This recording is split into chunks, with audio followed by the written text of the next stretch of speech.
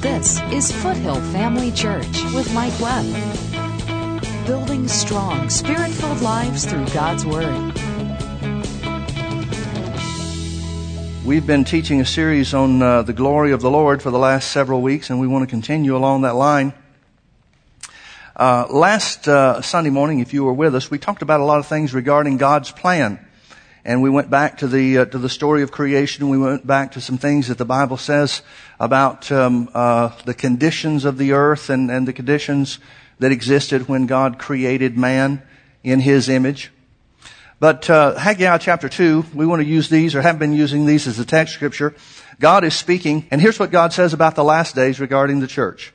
It says, "And I will shake all nations, and the desire of all nations shall come." Now, the desire of all nations, as we've talked about before, the Bible says the earth is groaning and travailing together until the manifestation of the sons of God. It's talking about the rapture. So he's talking about end time events.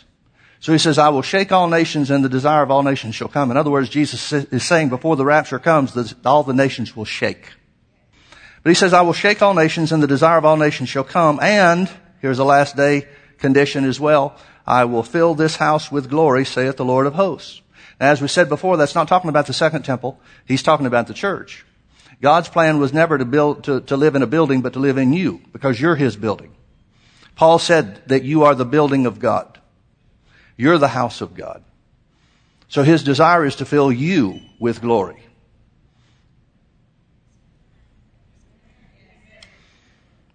"And I will shake all nations, and the desire of all nations shall come, and I will fill this house with glory, saith the Lord of hosts." Verse 8, "The silver is mine, and the gold is mine, saith the Lord of hosts." Now, we've said this before. We don't want to go into a lot of detail about it because there's a lot of speculation and a lot of disagreement about it. I'm just going to let you figure it out for yourself. Silver and gold has something to do with glory. Or else, why would He say it? He hasn't changed subjects. So when He's talking about filling the house with glory, when He's talking about the last day condition of the church, He's talking about silver and gold in connection with it in some way or another.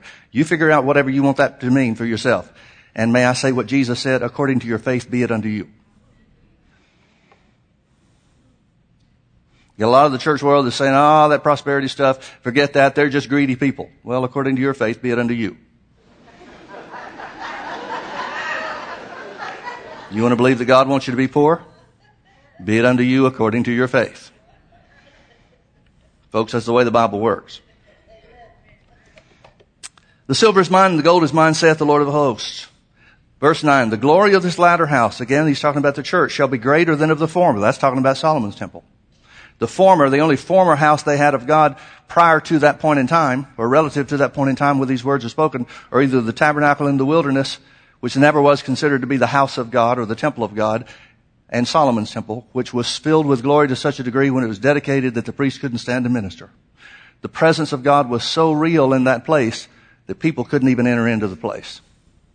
So he says, "The glory of this latter house, the church, shall be greater than of the former." In other words, the glory of God shall be seen more on the church than it was seen on Solomon's temple.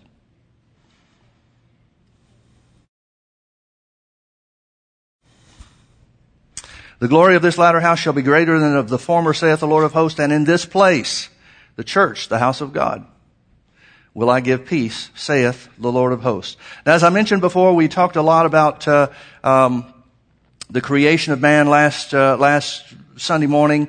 We saw in Genesis chapter 1 the conditions prior to God creating mankind. We went into some detail about that, and we don't have time to go through all the information. If you weren't here with us last Sunday, let me encourage you to get a hold of the tape or the CD or whatever means of, however you listen to stuff.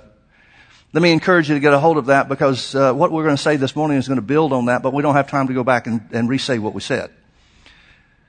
But we will kind of summarize a couple of things. When God recreates the earth, He makes the earth, He calls for the earth to bring forth seed. He doesn't say from nothing tree be. He says, let the earth bring forth her seed. In other words, there was something in the earth that grew into the plants and the animal, or not the animals, but the plants and the vegetation and all the things that God commanded. Then He made the animals, and He made everything that was sufficient for man, put everything in place that would provide for man. And then He said in Genesis chapter 1 verse 26, let us make man in our own image. Let us make man in our own image, and let them, mankind in other words, male and female, let them have dominion over the fish of the sea, and over the fowl of the air, and over the cattle, and over all the earth, and over every creeping thing that creepeth upon the earth. Now we also looked at Psalm chapter 8, and I would like for you to turn there with me, if you will, to remind yourself or refresh your memory about what the Bible says about the creation of man.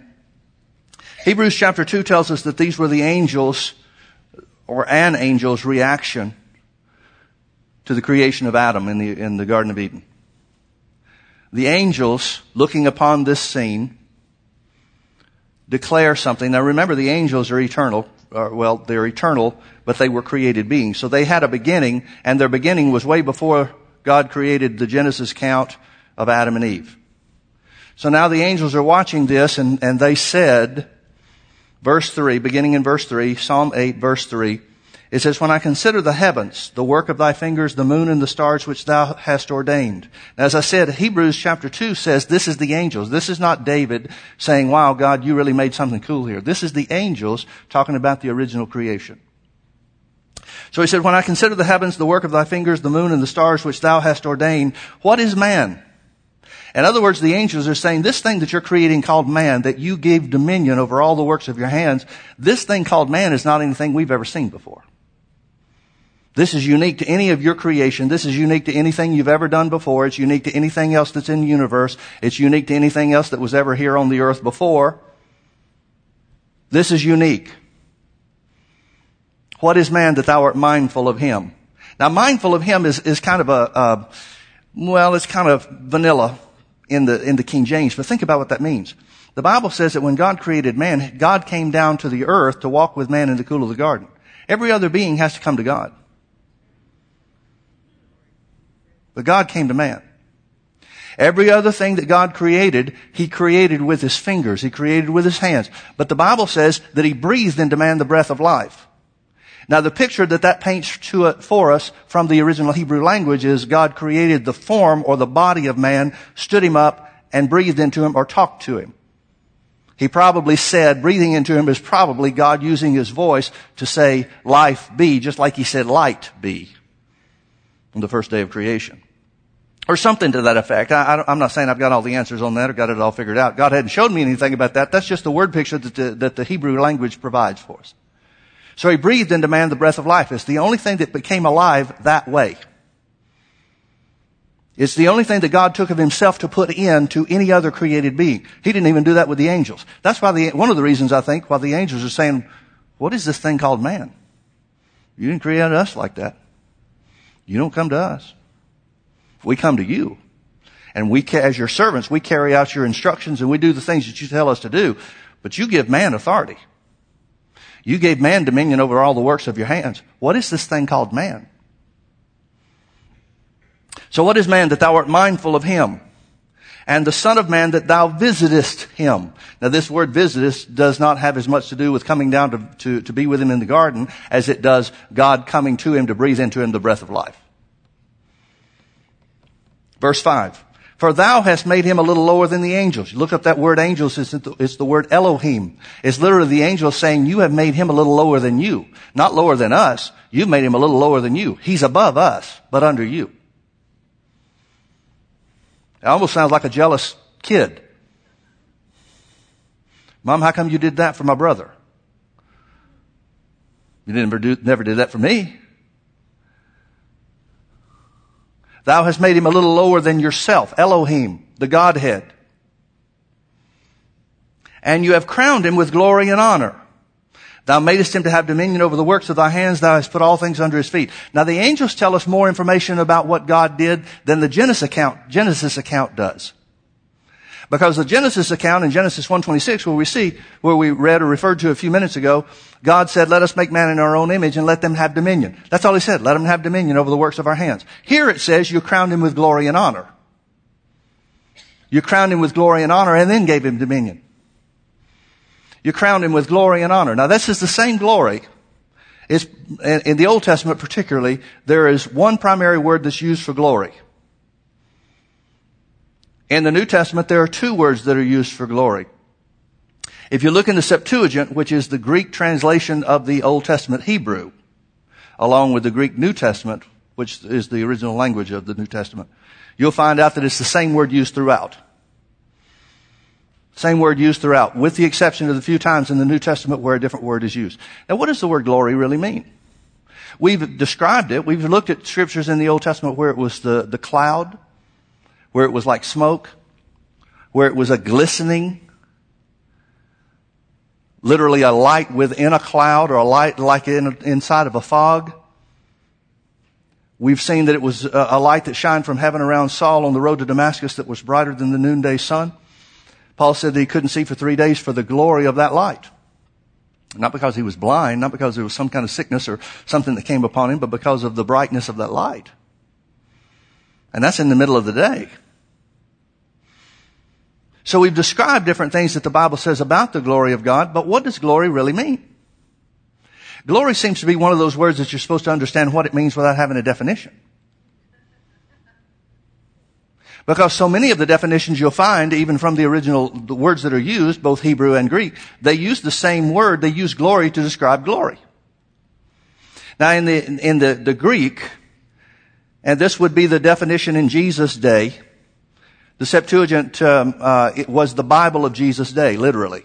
It was the Bible of Jesus' day. It was the Bible that was readily available to the common man. It was the Septuagint. And so it's the Greek translation from the Hebrew, which everybody understood, and and everybody except the Orthodox Jews used as the Bible. Now you understand as well as I do that all they had was the Old Testament. The New Testament hadn't been written when Jesus was here on the earth. But most of the references in the New Testament to Old Testament scriptures are from the Greek, or literally the Septuagint translation of the Hebrew. So therefore it's pretty reliable. It's not exact. Nothing is. I've never found any translation that doesn't have something in it that contradicts the character and the nature of God in some way or another. But in some ways, the Septuagint is more reliable than the King James, because the Hebrew language very often gives two different meanings and sometimes two opposite meanings for the same word. In other words, one meaning, in Isaiah chapter 45, where God said, I formed the light and create evil. The word create, that's translated in the King James, means two things. It means I either make it or I cut down. The same word means both things. Well, in so many times, the translators translated according to their understanding of God. A translation is never going to be any better than the knowledge of the language that the translators have and their knowledge of God. Every translation is going to be based on those two things. Well, sometimes their knowledge of the language is good, but their knowledge of God is really lousy. And as such, the King James English comes out saying that God does a lot of things that the Bible says He doesn't do. And in most cases, it's simply a matter of the translation. It's not an error in the text, it's just an error in the translation. So this translated word, glory, in the Greek, literally means this. It's the word doxa. It's where we get, you ever heard the doxology? It means something that is given to the glory of God. Jesus talked a lot about glory. Paul talked a lot about glory. John talked some. James talked some. Peter talked some. 177 times the word glory is in the New Testament. 150 of those 177 times is the word doxa. Now there are 27 times where a different word is used that's translated glory, and it always means to boast. Examples of this would be, let me read a couple of examples of this just to give you an idea. Most of or many of the examples are right there together where Paul is talking about his own situation, his thorn in the flesh. For example, he said in 2 Corinthians chapter 11, verse 30, he said, if I must needs glory or boast, I will glory or boast of those things which concern my infirmities. Chapter 12, verse 1. It is not expedient for me doubtless to glory or boast. I will come to visions and revelations of the Lord. He talks about the one caught up into the third heaven. Verse 5 of 2 Corinthians 12, he says, of such a one will I glory or boast. Yet of myself will I not glory or boast, but in my own infirmities. Verse 6, for though I would desire to glory or boast, I shall not be as a fool. For I will say the truth, but now I forbear, lest any man should think of me above that which he seeth me to be, or that which he heareth of me. In other words, that's the problem with boasting. People think the wrong things about you. He goes on in verse 9, where the Lord answers him when he prays 3 times for this persecution to be taken away from him. The Lord said unto me, my grace is sufficient in thee, for my strength is made perfect in weakness. Most gladly, therefore, will I rather boast in my infirmities, that the power of Christ may rest upon me. So even though the New Testament, even though the King James translates this word as glory, it's literally the word boast. But every other time, 150 times out of 177 times in the New Testament, this word glory, English word glory, is the word doxa in the Greek. And it means this. It's from the base of a word, another Greek word that means to think. So the word glory is designed to make you think something. And it means simply this. It means, and here's the definition. I'm reading it straight out of the Strong's. It says glory as very apparent. In a wide application, literally or figuratively, objectively or subjectively, dignity, glory, glorious, honor, praise, worship. Okay, so does everybody know what glory means now?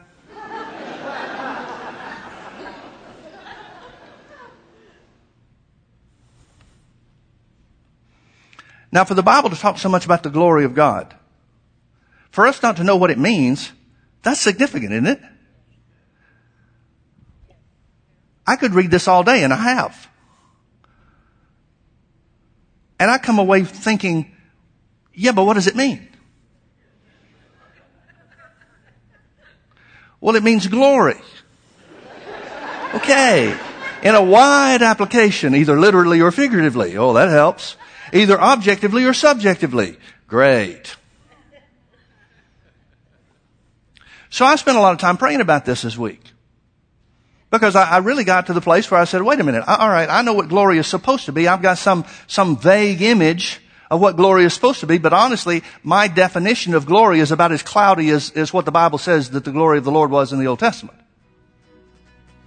What is it really supposed to mean? And I believe the Lord gave me something. I'm going to let you judge it for yourself, but I believe the Lord gave me something. It's the wow factor. Join Mike Webb and Foothill Family Church every Sunday night at 6 p.m. for our weekly healing school. It is much more of a school than any other healing service I'd been to. Pastor Mike goes through the specific scriptures in the Bible that point to the healing power of God. Again, that's Healing School each Sunday night, led by Pastor Mike Webb at 6 p.m. For directions and more information, go to mikewebb.tv. Foothill Family Church, building strong, Spirit-filled lives through God's Word. Now, when the angels in Psalm 8 are saying, what is man that you are mindful of him? They're going, wow.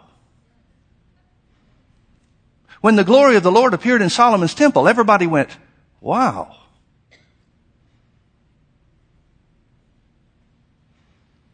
When Jesus shows up and does miracles, everybody goes, wow. When the lame were healed and the sick were, the demon-possessed were delivered and the sick were healed and all the things that Jesus did, everybody went, wow.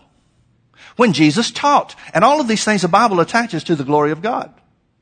When Jesus taught, everybody said, wow, we've never heard it like that before. The glory of God is the wow factor.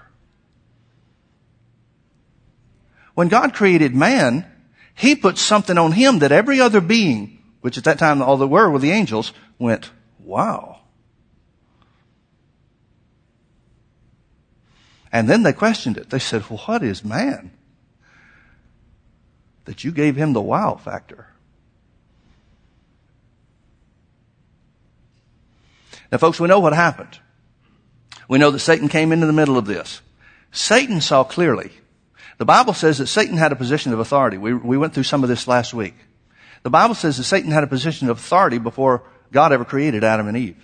It said that he had a throne. That means dominion. It says that he was perfect in all of his ways until iniquity was found in him. It says that he was the most beautiful and the wisest of all the creatures or creation that existed at that time. Satan was the wow factor of God. Now, I'm not saying he had the same thing that God put on man. I don't believe he did. But he had the highest or the greatest level, the most of whatever you could have at the time and in the age that he lived and ruled. And then he rebelled against God and he lost everything. Now, imagine that from Satan's point of view. You know, the devil always tries to tell you where you messed up. Folks, I want you to consider how bad the devil messed up. He had everything. And then he rebelled against God trying to get more. And he was reduced to nothing. Nothing. And everybody that rebelled with him saw,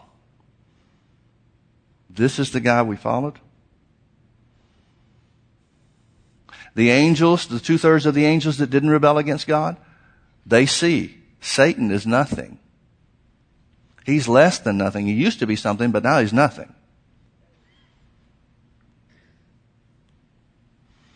So when Satan sees God crown man with glory and honor, put the wow factor on man. Now, folks, I got to tell you, for me, I'm not trying to tell you this is what you ought to think. I'm not trying to tell you this is what you ought to believe.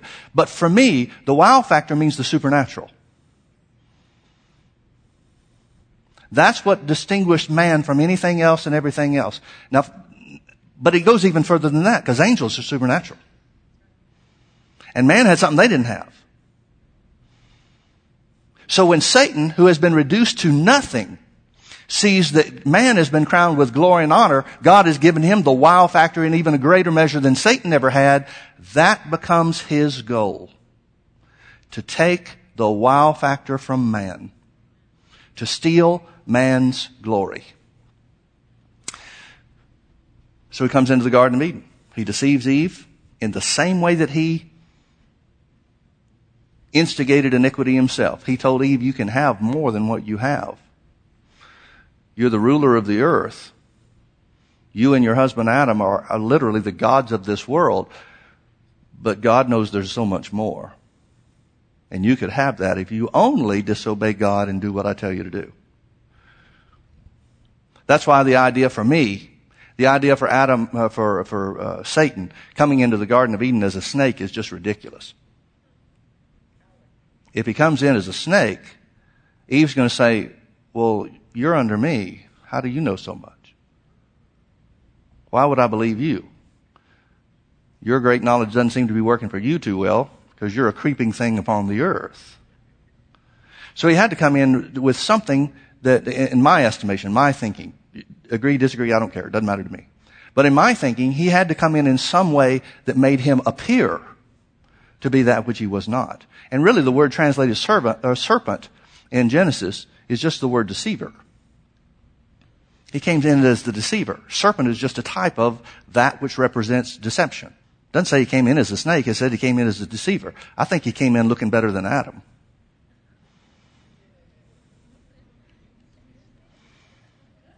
He had to have something to him that made him appear to have credibility with whatever he was saying. Well, what was he after? He was after man's glory. And guess what he got? He stole man's glory. Now that doesn't mean Satan now has glory. It just means man lost it.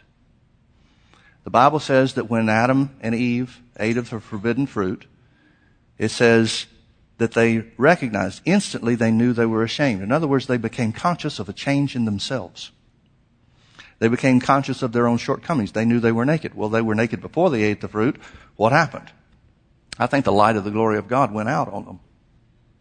The Bible says in Romans chapter 5 and verse 12, it says, wherefore as by one man, talking about Adam, wherefore as by one man sin entered the world, and death by sin. Therefore all, King James says, therefore all have sinned.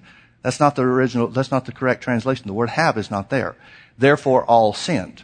In other words, when Adam sinned, because you and I were in Adam. When Adam sinned, we sinned. God looks at things differently than we do. God doesn't look at the actions of the individual alone. God looks at their seed, or those that will follow them. The Bible says that Levi paid tithes in Abraham to Melchizedek. Well, Levi wasn't even born. How could Levi pay tithes in Abraham to Melchizedek? Because Levi was Abraham's seed. You and I are Adam's seed.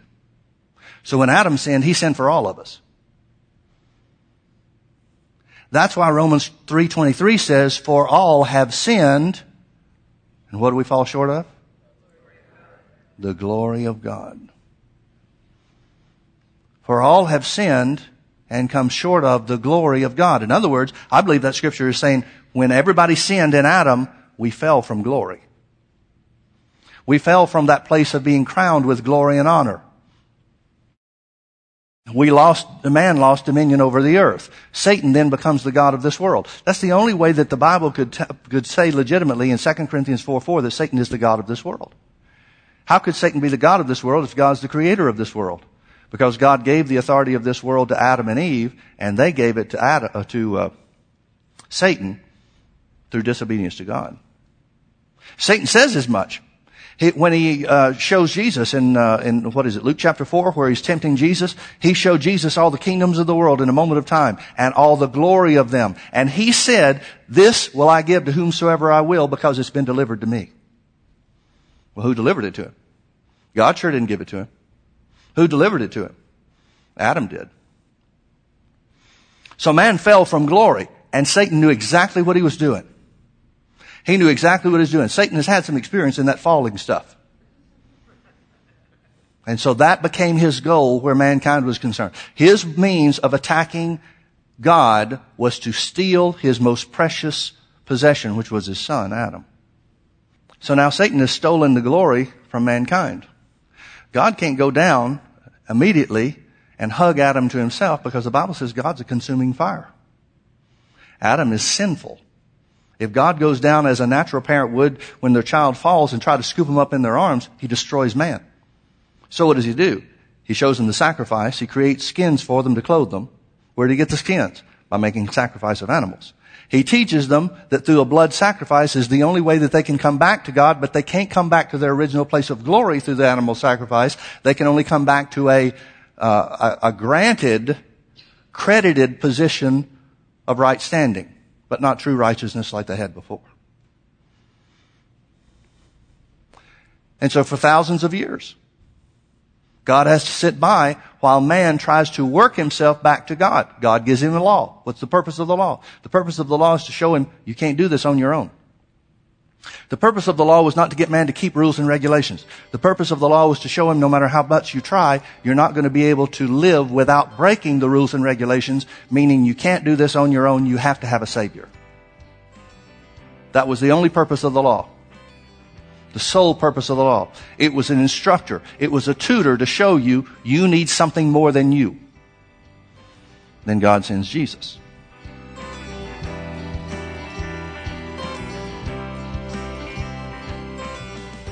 The glory of God is one of the hardest things to define in all of Scripture.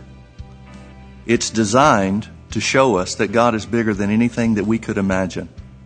Come join us at Foothill Family Church as we learn about Him together. This is Foothill Family Church with Mike Webb. My coworker, Elaine, she would talk to me about the Foothill Church. Oh, she learned this, she learned that.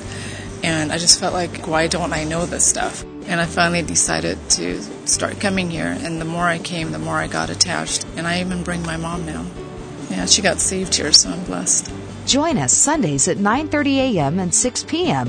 or Wednesdays at 7 p.m. Visit us online at mikeweb.tv. Foothill Family Church, building strong, Spirit-filled lives through God's Word.